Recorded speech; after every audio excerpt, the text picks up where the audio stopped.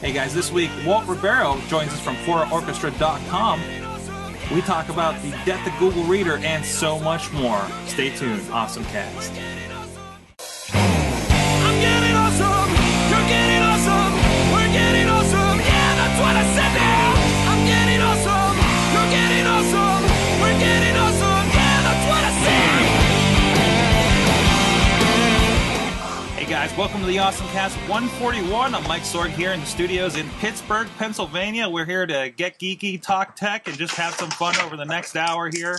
Again, I'm alone in the studio again. It's just me, the monkey head, and this owl. But joining us still via Skype, he's still being ostracized, is Chachi of InsertCoinToBegin.com. How you doing, Hey guys. sir? Now, you're still you're trying to get away from me, sir. I am? No, it has nothing to do with you. It's my work schedule. Despite the fact that we hung out last night. Yeah, it's honestly, my work schedule is so messed up right now. Last week after the shows, I ate dinner, did dishes, went to bed. It was a half-hour total. That's even without the Mayhem show worked in there, too. Yeah, so. I didn't do the Mayhem show. I went straight to bed after that. So, yeah, it's just crazy. So, I only have a few more weeks. Okay, honestly, okay. and then so I don't back. have to start a Where's Chachi segment on the show like we did with Rob? Well, no, because I'm usually here anyhow. Okay. So I you know where I am? I'm in my cave. You don't go very far. No. Definitely not. I did. Did you see I retweeted Where's Rob from earlier in the week? I did. Where he said he was back in Pittsburgh for 24 hours, and who knows where he is from there. Something about climbing on shipping containers. So Yeah, I saw that. Somebody else who's not in Pittsburgh joins us once again back on the show, Walt Ribeiro from Philadelphia. Yeah, straight from Philly. What's up? What's up? How long have you been back in Philly? I'd say for maybe like 6 months, 7 months. Nice. Yeah. Of course, Walt's with the great ForOrchestra.com. I have several of his songs loaded on my iPhone right now. Good to hear. What's that? No, I said that's good to hear. Like, so I'm surprised because I haven't arranged that many. I haven't arranged that many Justin Bieber songs yet. No, that's Chachi's phone. Okay. No. For me, it was the "Call Me Maybe" mix. Okay. Yeah, that one gets stuck in my head. I can't help it. Let's see. I think I have a little bit of. Let's see. I have some Mega Man, some Mighty Morphin Power Rangers, Doctor Who, and of course some Lady Gaga. Wow. So- By the way, so- that Mega Man one was a trip to arrange. It was awesome. That was amazing. I loved it. That was amazing. It took me right back, man. So how is everything going? How is For Orchestra? You have any other endeavors coming up here you want to throw out there? No, just so it's weird. It's like I'm on like a crazy weekly schedule. So I mean, it's just from like a week to week thing. Whereas I kind of just arrange a song that people they vote for, and then that's one that I arrange. But there's like no big kind of launch coming up in a week or two. It's just really the next week is what's going to be the next song. So there's really nothing to announce. It's just kind of a cool thing to do week after week. That I don't know what's going to happen next week. Basically, is what I'm saying. Awesome. It goes ForOrchestra.com. Go check that out. It's a buck on the iTunes. It's easy to be like, hey, that's something I gotta have, And whenever I see like a new release or something, like, yep, there we go. Excellent. So let's get right into it with your awesome thing of the week. Now, Chachi, you had one. I did.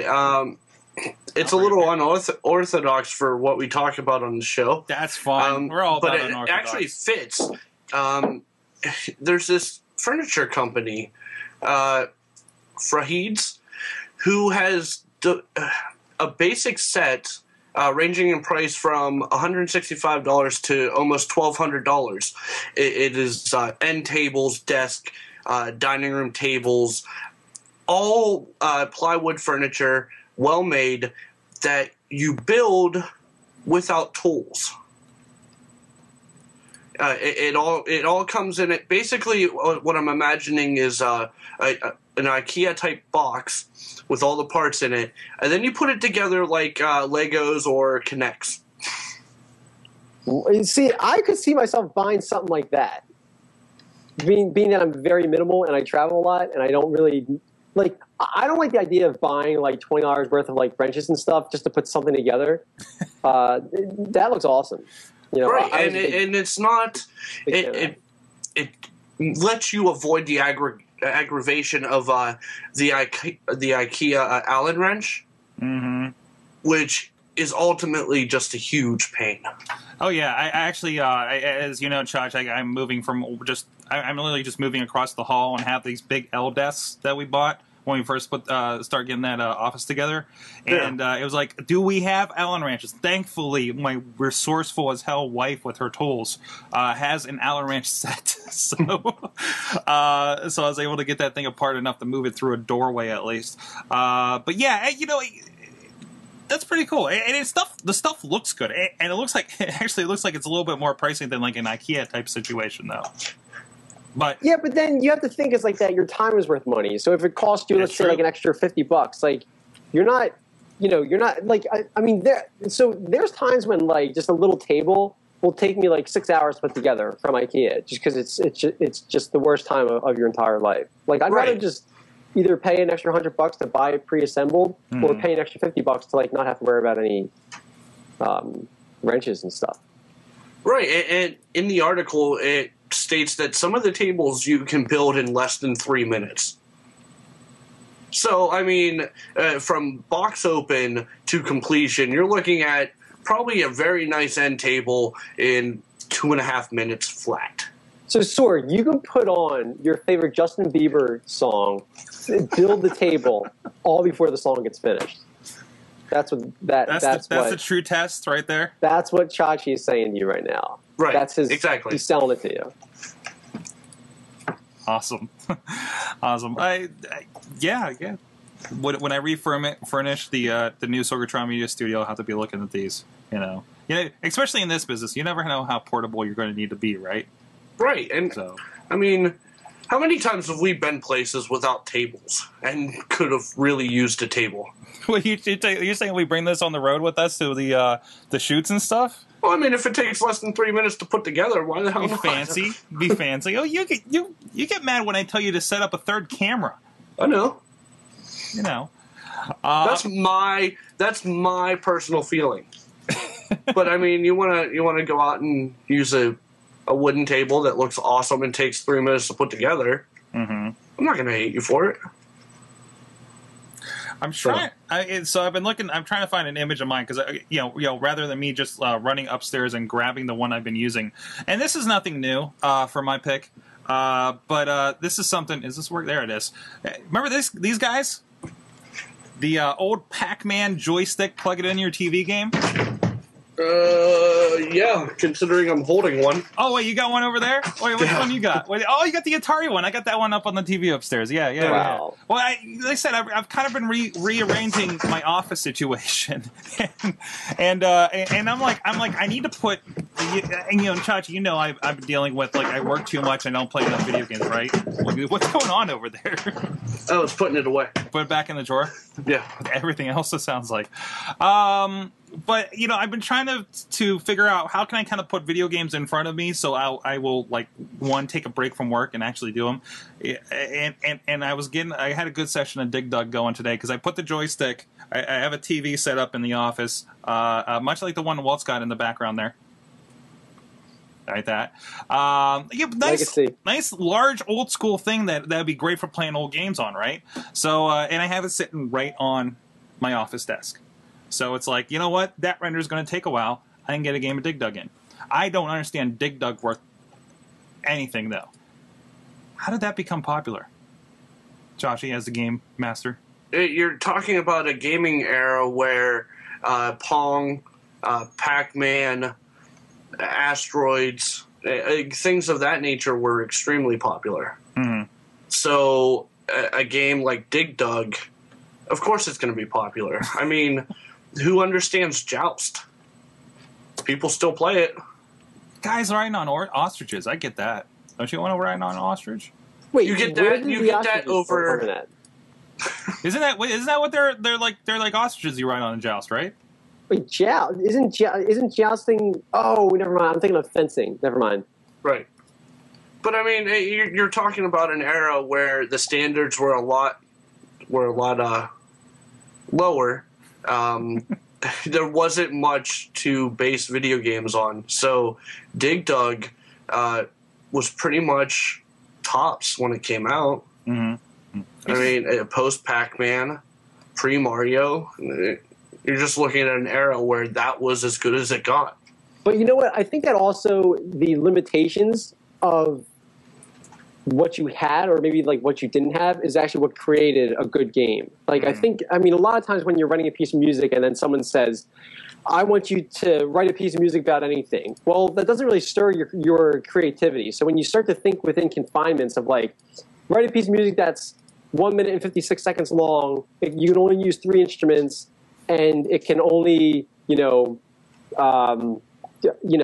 up in terms of the melody line. Well, that creates a lot more difficulty and a lot more creativity. So I think that when people are trying to build games 20, 30 years ago, you kind of had this, this world of that Pong was maybe the only thing that you could think of. And that, and living within that, of that limitation, you're not going to create like Killzone or Call of Duty, and I think that's what creates a longevity within a game, between Pac-Man and Mega Man and Pong and Super Mario Brothers. These are some of the best games that are going to live, I think, for another 20, 30, 50 years, more so than even the biggest, 60 frames per second first-person shooter will ever live, because they're just so creative within their confinement. I've been shut down in the chat room because Alex, is, for one, has said, who are you to doubt Dig Dug? And Antonio says Dig Dug was the best use of the 8-bits. And it was. Because, I mean, to go on what Walt said, 10 years from now, what are you really going to remember about video games? I mean, seriously, are you going to remember one of the Hopefully. 6 Call of Duty games that came out for Xbox 360, or are you going to remember the original Legend of Zelda? Well, first of all, I hope you remember the Call of Duty games, because as much of a chunk of time that's taken up in your life. 180 hours so far. 180 hours. Holy Yeah. crap. I installed an app, and it keeps track of your playing time and what game type you play the most. Well, it does that in Elite as well, doesn't it? Yeah. So, and plus, I think Call of Duty is kind of going to mesh together into one game. Right. Like I'm, in my head, I've only played 2 of them at any length, and it's still I kind of mesh together Modern Warfare 3 and Black Ops 2. Exactly. So, but yeah. And even Alexander Kars in the chat room said, "I remember Halo." Well, if you're talking about the original, of course you're going to remember Halo. Halo is going to be in the conversation for games of a lifetime. It pains me so much to say this, but unfortunately, Halo will always be in the conversation 10 years down the road with Legend of Zelda, Mario, and things of that nature. Sure, it was a genre buster. It was the one that brought the first-person shooter to the consoles. Right. Nah, man. GoldenEye brought the first-person shooter to the console. Okay. GoldenEye 64 consumed like 5 years of my life. I still think, I mean, granted, I'm not doubting GoldenEye, okay? Like, GoldenEye was tremendous. but I think Halo was the first one that brought, like with the second one, multiplayer with the second one, they brought the multiplayer. It was the one that kind of made first-person shooters mainstream on a console. Right? Yeah. Because before that, it was like, I gotta have my keyboard and mouse. I resisted it for years. I'm like, I gotta have my keyboard and mouse. I can't do this console thing. But they did such a good job with it and kind of changed it up a bit. And now I can't even think of getting Black Ops 3 on a PC versus my Xbox at this point, right? So and it's really kind of flipped it. Let me ask you guys both a question that I argue with my friends a lot. It's like, could you imagine if GoldenEye 007 or if GoldenEye 64 had like Nintendo Live? Like that if they had kind of like an Xbox equivalent for the Nintendo 64, like could you? I mean, wouldn't that have been the first kind of like Halo in a sense? I mean, that was the only thing that was missing. It was, but it was definitely before its time as far as that goes. And Right. you can only go so far doing the split screen, Right. I mean, people are like, really? I only get part of the screen. Everybody has a bigger screen. But that's back still in the era where everybody got together to play video games. And I think the Right. last thing to really do that well was the Wii. Now it's I hang out with all my friends online, and we don't like come over to play that game anymore. Yeah. So it's kind of it's so weird, and I'm thinking that a lot. Like sitting in these sessions with the guys on like Friday, Saturday nights, playing Black Ops, and there'll be like 5 or 6 of us, right? And it's not even like really kind of wide spanning. It's like we're just all around Pittsburgh, but we're still like, I'm not going to go. We would just pop it on, and there you are, and you're hanging out with your friends.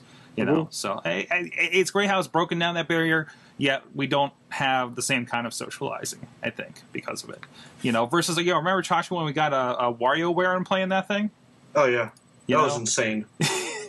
It was probably the last time that you had to go somewhere else to play video games with your friends. Yeah, and I think that's why something like the Wii U now is kind of going downhill, because they haven't figured out the online yet. It sounds like it's still kind of a pain in the butt to do it even on the new console. Wii U failed for a lot of reasons. I mean, for one, my parents don't know that Nintendo has a new Wii. I mean, but they have a Nintendo Wii 1, because they want to, do like the Wii Fit and, all that stuff. But no one, I mean, even me, like I'm not so much like tuned into the space. Like I'm not reading like Kotaku, every day and stuff. But, it's, I mean, even I didn't even really know about the new Wii system until like a couple weeks ago when they started talking about how it flopped. And I said, wait, Wii's got a new system? True story. I thought that Wii U was actually like kind of like an educational section to Wii. Like I thought it was like Wii Fit, and then Wii University. It was like, I thought that was like a new thing that they were launching. And I was completely wrong. They probably would have been done better with that, right? It just everything's felt so flat from their announcement to everything. You're like, they never gave me a good reason to buy the thing. It's like, oh, cool, you got an iPad thing, but I have an iPad, so why do I need an iPad just to play your games when the Xbox is letting me do things on it with what I already have?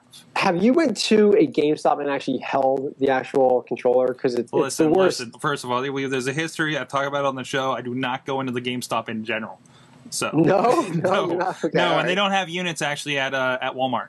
So, and that's the only chance I would have had. And Best Buy, I'm too busy trying to get something and get out of there before I get angry at somebody misexplaining what a Kindle is to somebody. So then, how do you try the controllers? Because a controller is like 80% to a purchase. I mean, if the controller sucks, no matter how powerful the system is, I mean, you got to try that controller. And I think that's a big problem, because unless you're going to, probably the Best Buy has a setup, or a GameStop, the general populace are watching the commercials and saying, I don't get it.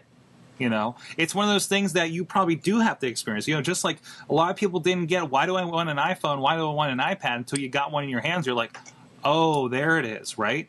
I'm sure it's a great experience, but even just like going and sitting in the looking at the Wii section and the Wii section and seeing the games they have out, I'm like, there's no Zelda game, there's no Mario game. Okay, there's new Mario Brothers, but I haven't even played the one on my Wii yet, and then enjoying the one on the DS still, frankly. There's nothing compelling enough for me to drop another $300-$400 for a new console. The Wii U controller, just before I finish on this idea, I played it in a GameStop last week, and it was the most uncomfortable controller ever. I felt like I was like holding a book. It was very uncomfortable. Yeah. I think they were trying to do something different. They're trying to do what they did with the Wii and just kind of like grow on that, and then like, we'll make a different play experience. But we don't want a different play experience. Everybody still wants to be able to play their Black Ops 2. Well. And I don't even think they have Black Ops on there, but they have like Assassin's Creed and stuff like that. So I feel like they're gonna. I don't want to say they're gonna Dreamcast the Wii U, because Dreamcast actually was doing pretty good before they had to pull the plug because of other problems. But that's what it feels like. It feels like the Wii U is going to tank way before the rest of these consoles even like hit their stride in this next generation. So, but that's my view on it. All right, we do have... Oh, actually, Walt, before we get to this, Walt, do you have an awesome thing of the week? Awesome thing of the week for me would be the Oculus Rift, which I would go to PAX East just to try it out. That's like the awesome thing that I think is going to change my life. That's Like, that's kind of the same idea, right? Like you got to get your hands on this thing in order to understand it, right? yeah, I mean, I would never buy. I would never buy anything like that. I mean, even like my music software, I tend not to buy unless like I hear it, I feel it, I see it, I try it, I download a trial. There's been a ton of stuff that I've wanted to download, a ton of like music things that I've wanted to like download and try, and because they don't have trials, I just don't buy them, you know. But yeah, no, it's like, I mean, you have to do the trial. I mean, whether, you know, that's why Apple's so successful with their Apple stores. It's because they understand the importance of people coming in there and trying this technology before they buy it. Now we talked about the Oculus Rift before on the show because I remember like CES, it was a big kind of coming out party for these guys, right? Well, I guess they were on Kickstarter beforehand, but the guys from The Verge were actually checking out and just losing their minds over it on a podcast I was listening to, you know. And those, you know, that something's blowing them away, then it's got to be, you know, something legit, right? Yeah, that's like the one thing, because you also have to see through my perspective is that it's an open source kind of development. So you know, something like that is going to be, I think, really seductive for me to maybe get like my fingers wet in it. Is like, you know, what if I could write a piece of music that maybe somehow works with the Oculus Rift? So there's things like that to me is really interesting. That it's not just like a VR set that I can hack into. It's like, I mean, like it's an actual, what I think is going to be like an ecosystem that, you know, gives me kind of a lot of, you know, almost like a blank palette that I can do like a lot of stuff with. And, you know, maybe some of it works, maybe some of it doesn't. But for what I think is going to be really awesome for me, that's one of them, because I think it's going to go out of the scope of gaming, and that's where it's going to be really effective. Mm-hmm. Yeah, I think it's really exciting. It's got the right people behind it too. I think what was it? It was either John Carmack with id or the guys doing the Team Fortress 2 conversion. They actually said, "Hey, we did it. It works, but we don't recommend it this way." And just converting something like that, which makes sense. Just taking a first-person shooter and saying you're going to control it this way, because I mean, how much, you know? I mean, just talking about the mouse and keyboard to a controller, how much have they designed it for that experience, and then throw this whole, you know, head tracking kind of thing on top of it? It's just not made for it. Of course, you can't port to it. You actually have to design it for that specific console, if you want to call it that. And I take this as, and, you know, again, for the same reasons like the open sourceness and everything, I kind of take this as a potential, much in the way that we've talked about on the show about Ouya coming out, which I think it's shipping. I think the early Kickstarters they're shipping, I think in the next week, if I'm not mistaken. Yeah, Ouya is like a hit or miss with me. I don't know whether to love it or hate it. I kind of don't like it, but, you know, like, watch me say that, and then it turns out to be the biggest hit. But I think it's going to be more of like a niche product. I think it's time. It's time for something to kind of disrupt the game industry. You know, like we're kind of seeing that a little bit with indies. But it needs that disruption to happen, you know, much like we've had, you know, say in the music industry and a little bit now in the video industry. You know, that's all kind of breaking down. You know, and you know, you're controlled by like, you know, Sony and Microsoft, and to see a hardware, you know, kind of opportunity like that, and with enough steam behind it, you know, without doing the regular channels, I think is really exciting. So, all right, I got at least one more. I think they're trying to send me something in the chat room. Yeah, it doesn't look like links are working in the chat room because he sent me a weird, like, massive link, and I'm not sure what it was. I'll check my emails here and see if he sent that over. But Alexander Cars, who he's been submitting a few of these, has one, and Live Surface Context is an Illustrator plugin that allows designers to come up with concepts they can insert into an actual mock projects, like books, billboards, etc. You can request an invite, and he has a link here. It's over at livesurface.com. He's starting to use it. He's been starting to use it just yesterday, and he says it's certifiably awesome in my book, hence sharing with you. Enjoy. And he's got a link here. It has a little bit of a video. So now Alex is a bit of a designer. He's actually been helping a little bit with some cover designs for some of the wrestling DVDs we're doing around here. So let's see if we can kind of get the idea what's going on here. We got a little video here. Sorry for your audio listeners. So it looks like it's kind of just like an asset management sort of situation in Illustrator.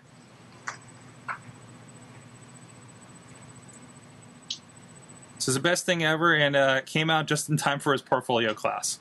So awesome. Go check that out if you're into some design, if you're into some... Oh, I see. You can throw the pattern right on a 3D object.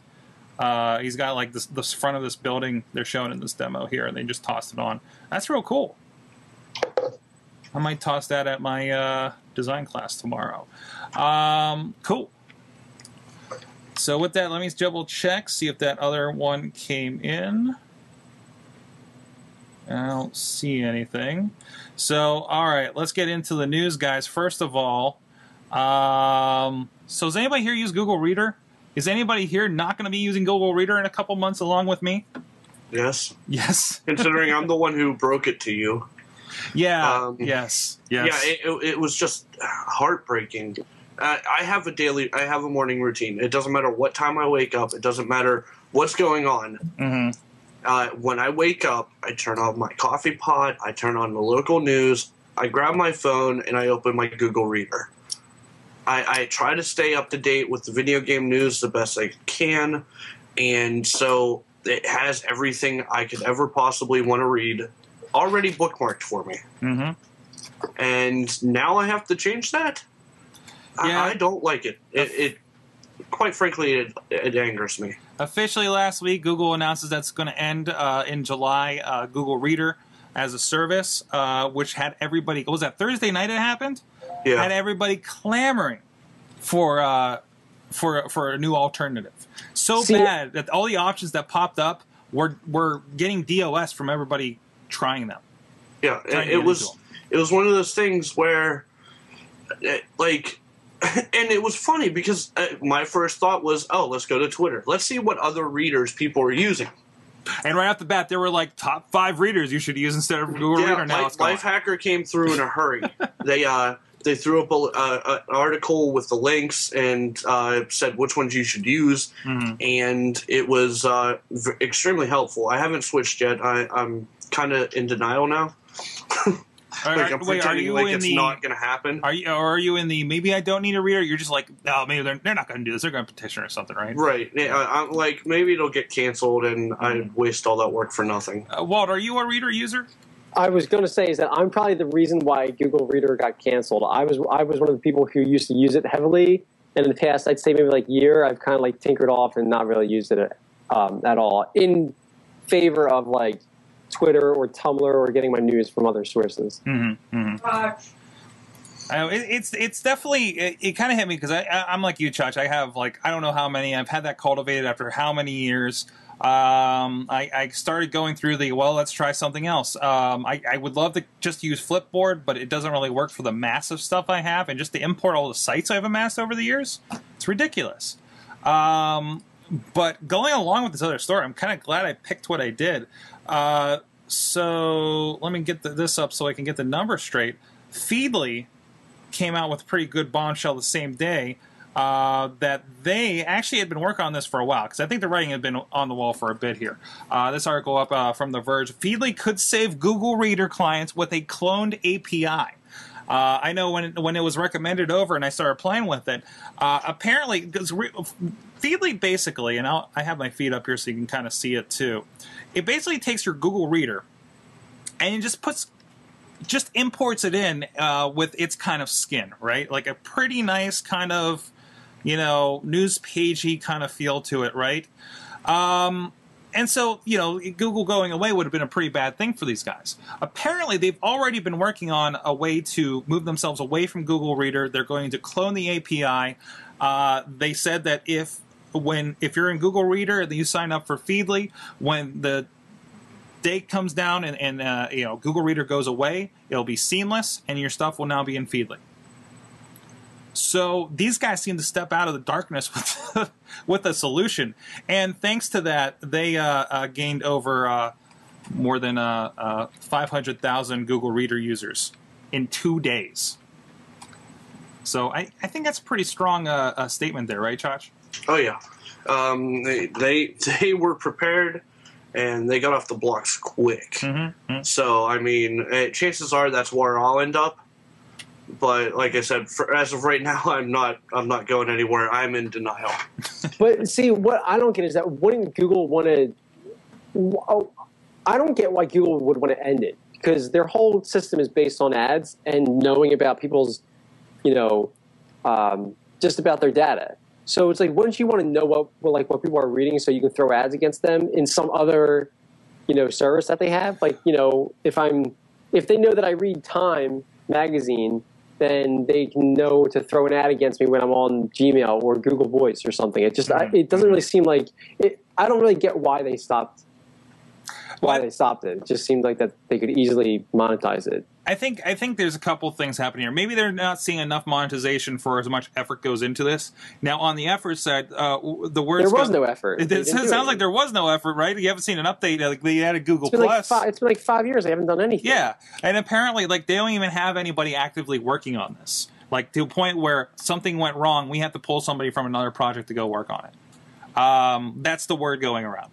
And as far as how useful it is for ads, again, maybe not enough people use it that it's worth the money that it does generate from those ads.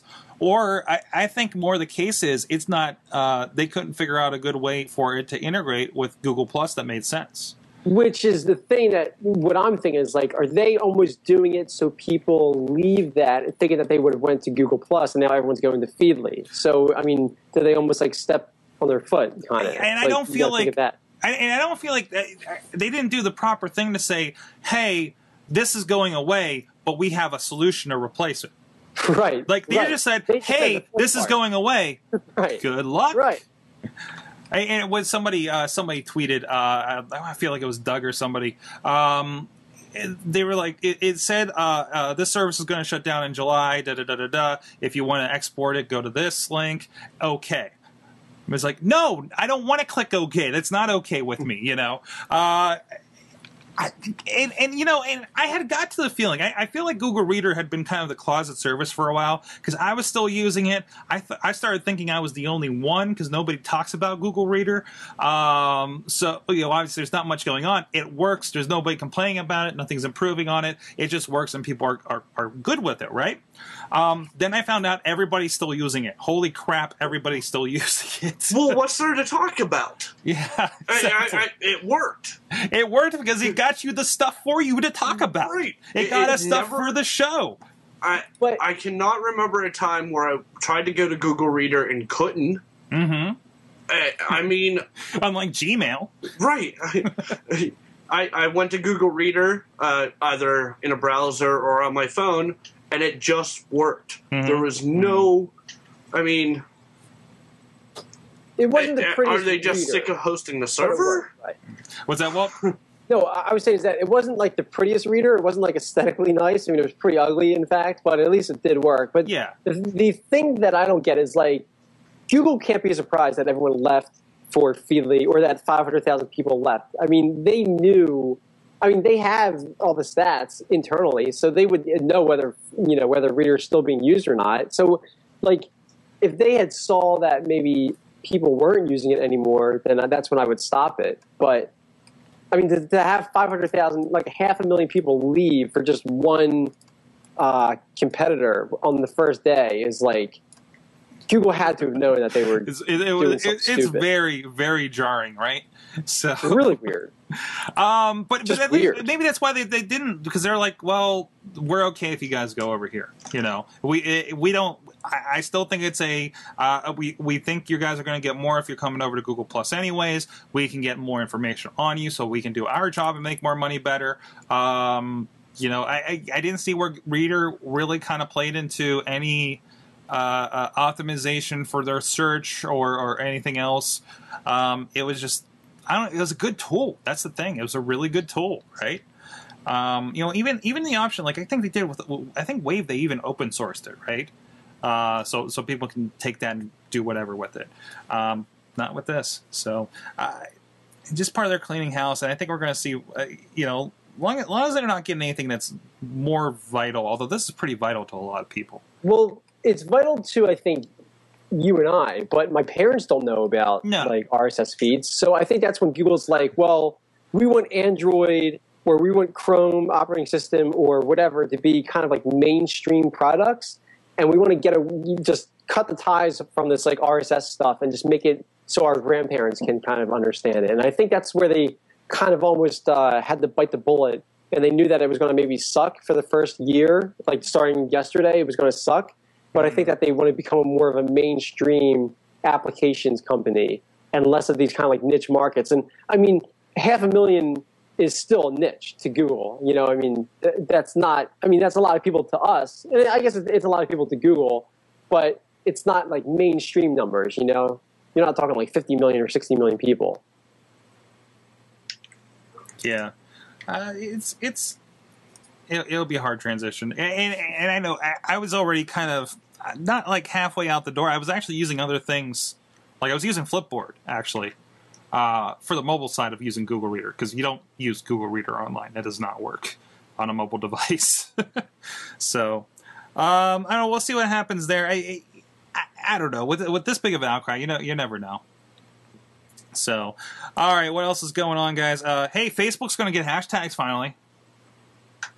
Oh, Yay! so there'll be a purpose for seeing hashtags in my Facebook feed. So I don't look like a goof when my tweets get automatically posted on Facebook and I have hashtags on them, right? So That's just Facebook trying to become more like Tumblr. That's what I think it is. Is that no, the really, aim? I mean, you can't search Facebook. no, You know? no, it's ridiculous. You need tags because there's too much conversation going on. Yeah, you can't really follow an event. I mean, I guess, really in the long run, I think Facebook kind of just works a different way where you create a space on there to talk about an event. You know, like we have a pretty good group going on for the Wrestling Mayhem show, and if there's anything going on with like, Raw last night and there's something to say about it and we want it to be on Facebook, we go to that group, right? And the conversation happens because that's where the community is. But there's definitely not a broad thing going on there. And Google Plus, I think, does it pretty well. It auto-generates them, and they trend up and everything along with just regular words. But still, obviously, Google Plus isn't really a destination for live tweeting or anything like that either. So, I don't know. Do you see much use for it otherwise? I mean, is this just kind of a we're finally catching up kind of situation? Do I see Facebook tags being useful? Yeah. Yeah. I think it's more. I think that Facebook's search engine is going to be based on tags, whereas Google's search engine is going to be based on content. And I think tags are more for like live events and topics of conversation, which is what Facebook is. It's kind of like one-to-one, and Google is kind of like one-to-many. Like a blog to 10,000 people. Facebook's more of like, talking to your friends about what car you bought or the type of day you're having, or let's go out and have dinner or something. It's going to be kind of like a, like a social circle, where Google is more of like a social, universe. Yeah, there was I know some of the discussion on Facebook is of them kind of becoming the AOL of web services, because there are people that don't know the internet outside of Facebook, like legitimately, like people's moms and stuff, right?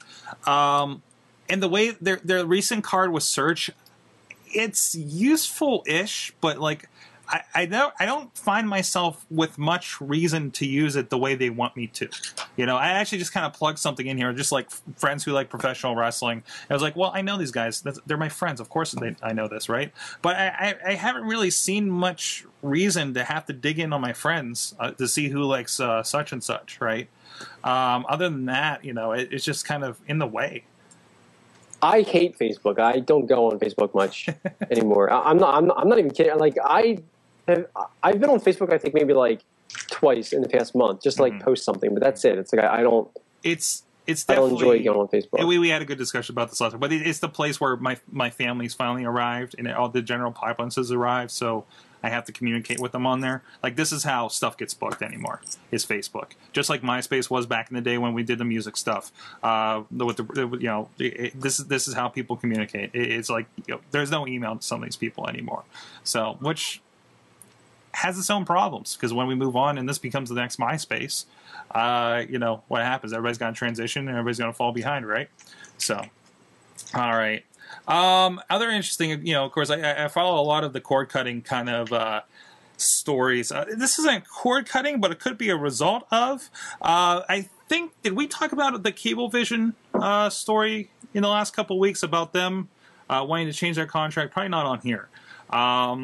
But there was one where Cablevision was actually trying to, I think, sue for antitrust with one of the stations that they carry, or one of the conglomerates like Viacom or something, because they were making them pay for the stations that they know nobody watches. We know what we're talking about, right? Oh, is that like the Dish thing? Is that like the Dish versus Cablevision debacle, or am I thinking of something else? No, that's a different one. That's a different one. It's a different situation. But it's the idea that, the follow-up story that I'm trying to get to here. Verizon only wants to pay for the TV channels its viewers are watching.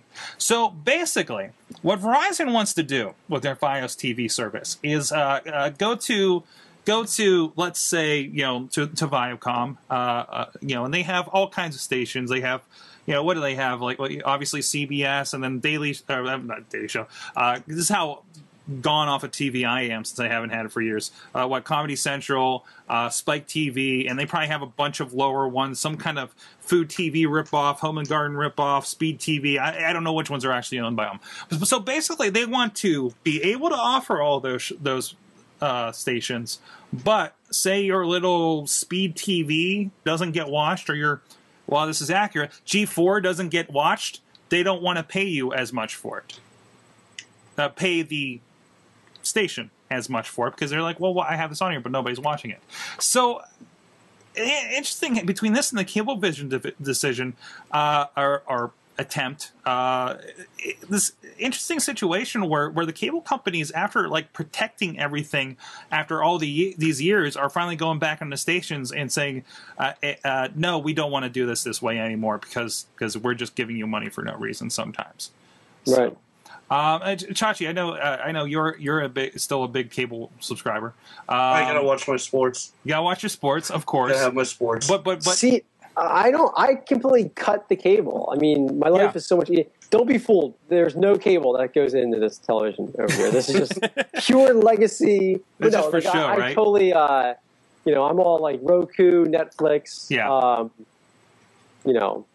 phone, just, antenna. living easy, living simple, Yeah, exactly. And but this is still interesting because that affects what I think stories like this affect what kind of content ends up coming to us corp cutters, right? Correct. There's great stories going around about ABC is going to start doing a live streaming app. Of course, it's going to be for people that have cable still, much like HBO goes for cable subscribers as well. But it seems like there's more and more infighting going on. The numbers are definitely lowering as far as people that subscribe to cable. They're blaming it, I think, purely on the economy in the reports they put out recently. Not, alternatives, but I think the economy leads these people to these alternatives like the Roku boxes and everything. Sure. It's just putting your head in the ground, It's like, you're not really paying attention to the disruption. And it's not like it just happened yesterday. Like the disruption of the internet and all these kind of like these small companies coming out and kind of like disrupting like the cable companies. It's been happening for the past decade. They've laughed in the faces of it, and now they're kind of facing it, which is really crazy. Now, what I want to think is that if you're Cablevision, you got to be thinking do you have access to the numbers that Verizon sees? How do you know that Verizon is going to report the numbers correctly? This only this amount of people watched this show or something, so pay us this amount of money. Well, do they get to audit these numbers and kind of have access to their data of what they're seeing on their back end? There's got to be some kind of I think everything's being based on the Nielsen families, right? Which is only a sampling. Nielsen's not accurate, though. No. That's old school. That's a whole other debate is whether, it's 3,000 people. Then there's actually a really good email on this week's frame rate at the end of it over on twit.tv where a Nielsen family person emailed in and says this is what they do, and it sounds like a ridiculous process. like for all the stuff they do on there. If you don't report in 45 minutes and click your button, up to 16 lights will start blinking at you. Oh, Yeah, it doesn't make sense. And was Chachi about to say something? Did I cut him off? No, it was just the 16 lights alerting you to push a button. Yeah. You know, but music also goes through that same exact thing, where they have like their Billboard, you know, like of like their charts and all. Those aren't accurate at all, you know, because those don't take. I mean, just like 2 weeks ago, they just announced that they're taking into account like YouTube views and the amount of people talking on Twitter and like kind of like newer things. But those are. I mean, the internet's been around for almost 20 years now. Jeez, I did the was it Armatron for the radio, like one of those surveys where they literally sent me a notebook that I had to fill out. How much did you listen to such and such station? How much did you listen to this? And I'm like, no, I didn't listen. No, I didn't listen. You know, it was ridiculous. You know, yeah, all these kind of like metrics. They're very outdated. It's somebody like Verizon that's saying, hey, we know exactly how much the station's getting flipped through because we have a box in everybody's home that gives us all the stats. You know, we know exactly what's going on out there. And guess what? 2 people are watching your speed network, and we don't want to pay you what we've been paying you for it as if other people are watching it, you know. And that idea, you know, and I think this is the thing where I think advertising breaks down, and that's why nobody wants to jump to the web. And that's why numbers aren't big on the web, because we know exactly how many eyeballs are on it versus you're paying big dollars for this is how many eyeballs we think are watching this, you know. And just like you don't know how many newspapers are getting ready, you don't know how many newspapers are lying in a birdcage, you know. It's just people are afraid of that because if you put real numbers, real eyeballs on these things, then your entire model, everybody loses money because they don't want to pay for what they're not getting. And now that you prove they're not getting it, it all falls out. So, yep. See what else we got here real quick. Adobe phasing out box copies of Creative Suite and Acrobat. Who's bought a box copy in the last how many years? Right? You know, I guess they're still at Staples, right? Or something. This is actually kind of, I finally, we talked about last week, actually, thanks to, I believe Alex Cars last week told us about the student discount for Adobe Creative Cloud, which I definitely passed along to my students this week.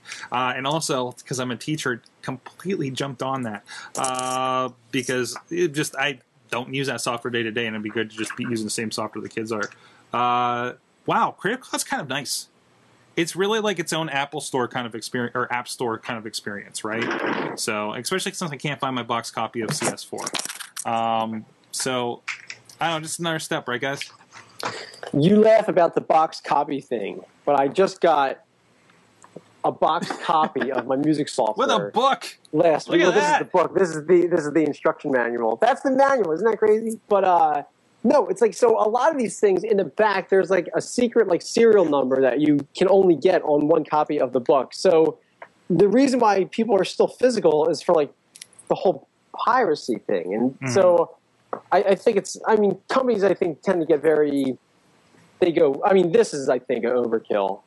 But no, I mean, I get it. Like, I would love to download my software, but the reason why I think companies don't, you know, are still kind of doing like the boxed versions of things is because of, you know, like the serial number and the old way of doing it. So, and I think also somebody like Adobe or Apple, you know, Apple's kind of providing the solution for people. Correct. But I think you go with, like, you know, bigger companies like that can provide a solution where, okay, you're registered. I know exactly when you've logged in with this serial number. I know it's attached to your account that you shouldn't be giving out to anybody. I know you're allowed to download this on so many computers. Like my Apple software, like my Apple, I can only download onto 5 computers my copy of Final Cut Pro that I paid $300 for. But still, that's better than the old. We had to pay $1,000 per box that was this big. That included a bunch of those books, just like you showed me, right? Yeah. Just to get a stack of DVDs and that serial code, right? Oh, the DVDs are crazy. Like it comes in it comes in a pack of like 12 because it's like 8 gigabytes of data, and a CD is only like 700 megs or something. No, Oh, this is even worse. It's DVDs with studio.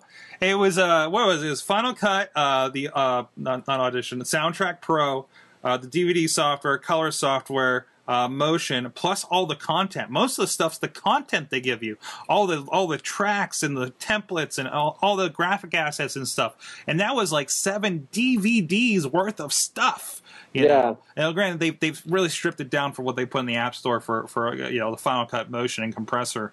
But other than that, but still with the Photoshop, like I think that's another thing where it's like, oh, did I deactivate my serial code before I reformatted this iMac last week? That's a process I had to go through because we completely didn't do that one time at my old job, and I was like, great, now we have to deal with this and call Adobe.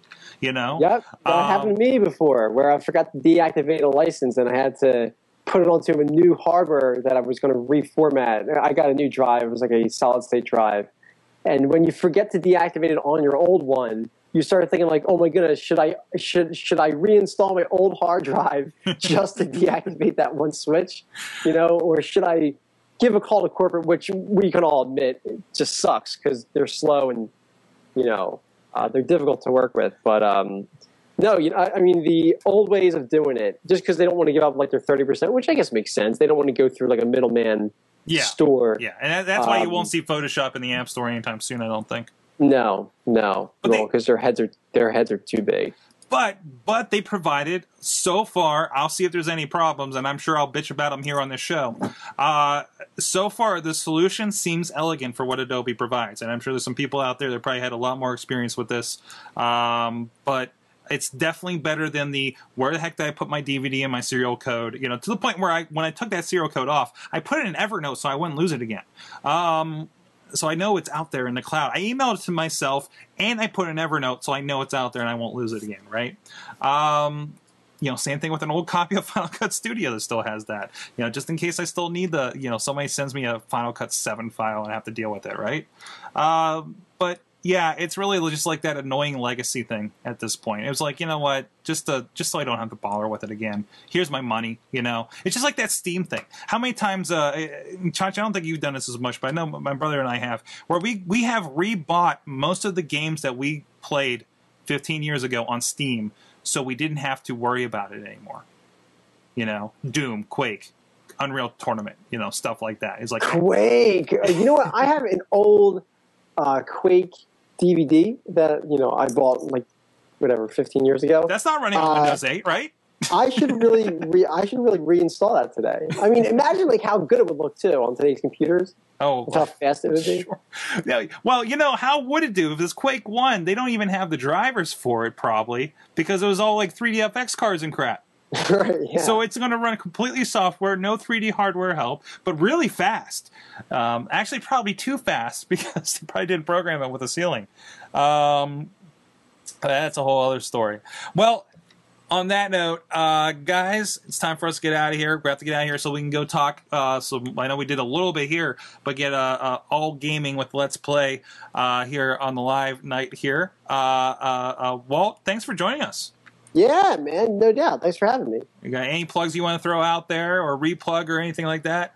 So I arrange a pop song for orchestra every week, and if you want to come check it out, just go to fororchestra.com. That's FOR Orchestra, and that's it. It's kind of a cool thing I do. Awesome. Cool community. We all kind of just hang out, and that's it. You showed me last week you're working with somebody of a particular interest to the internet crowd, right? Yeah, Tay Zonde and we collaborated on our first of many songs. We did Skyrim, so I'm sure that Chachi's excited about that. But actually, Bobby in the chat room is all for Skyrim. So it's like Skyrim themed songs? Yeah. Well, so this first week we did was the Skyrim theme song. Okay. So we're doing Pokemon coming up next week. So it's like an exclusive for you guys. It's, you know, only you guys know about that right now. And I guess everyone in the world now. But, you know, so, you know, we're doing like a new one every week, and we have a couple more coming out, which are going to be pretty fun. But no, it's, I mean, it's all, I mean, if you hear Tay Zonday singing the Pokemon theme song, and like really well too. I mean, like I arrange them, and then then he sings over top of them. It's actually pretty cool. I mean, it sounds great with like the deep voice with a high flute. It's kind of a beautiful sound. I think it sounds awesome. Awesome, and that's all linked off the 4 Orchestra site. You know what, Tay? It's funny. I don't have Tay Zonday's. You're just reminding me. I should maybe put this song that I worked with Tay, or like the actual like what do you call it? Like the actual like number of songs that I'm doing with him every week. I should post them on my site, which I don't have, but they're all on iTunes. If you go to iTunes or Bandcamp or Amazon or whatever. Wait, I got it here. On his channel. Actually, if you go through his link to iTunes, yeah, there it is right there. There you go. Great picture. Yeah, dude. You know, it's great. Well, so what's funny is I said to him, you know, I was like, "That's a great picture. Like, where did you get that picture?" And then he's like, "Oh, that's just the screen cap from my video." I said, "Oh, yeah, that makes complete sense. Like, why didn't I think of that?" Awesome. So there you go, Bobby F. J-Town. Go buy that. I know you'll be into that. So thanks a lot, Walt. 4orchestra.com. Chachi? Yeah. You're still here. What up? You're doing things. I try. You try. At InsertCoinToBegin.com. Yep. At Chachi Says. Yep. So one day you're going to do the plugs for yourself. I know. One day. It's more fun listening to you list them off. And of course, Unsung, where we'll. What is our story this week? Go check that out. I don't know where we're going to be for that this week. I'm going to have to read my calendar. I just know it's shooting tomorrow. But no, that comes out every 2 weeks. Go check that out. PittsburghOnVideo.org. Hey, this show's on PittsburghOnVideo.org. Really proud to be part of that site. Also, check us out at awesomecast.com for all the episodes listed and contacts and all that kind of fun stuff. Drop us a line at contact@awesomecast.com. Tweet us at awesomecast. Also, you can join us here live. You know, just like these guys. They have been bouncing stuff at us all night, giving their awesome things of the week, including Alex, Tom, Walt's in there. Hey, Walt's in there too. WrestleFan and Alex Tonio, all those guys. And I forgot what I was bringing up over here. Oh, look for the chat room. Live.sorgatronmedia.com every Tuesday, 7 p.m. Eastern Time. And, of course, you can download the show, like I said, on the PittsburghOnVideo.org, YouTube, iTunes, Stitcher, on your Roku box via the Blip.tv app, and other places wherever you can find the awesomeness in video and audio forms. Thanks, everybody. Thanks to our awesome chat room. You've been our awesome audience. Have an awesome week.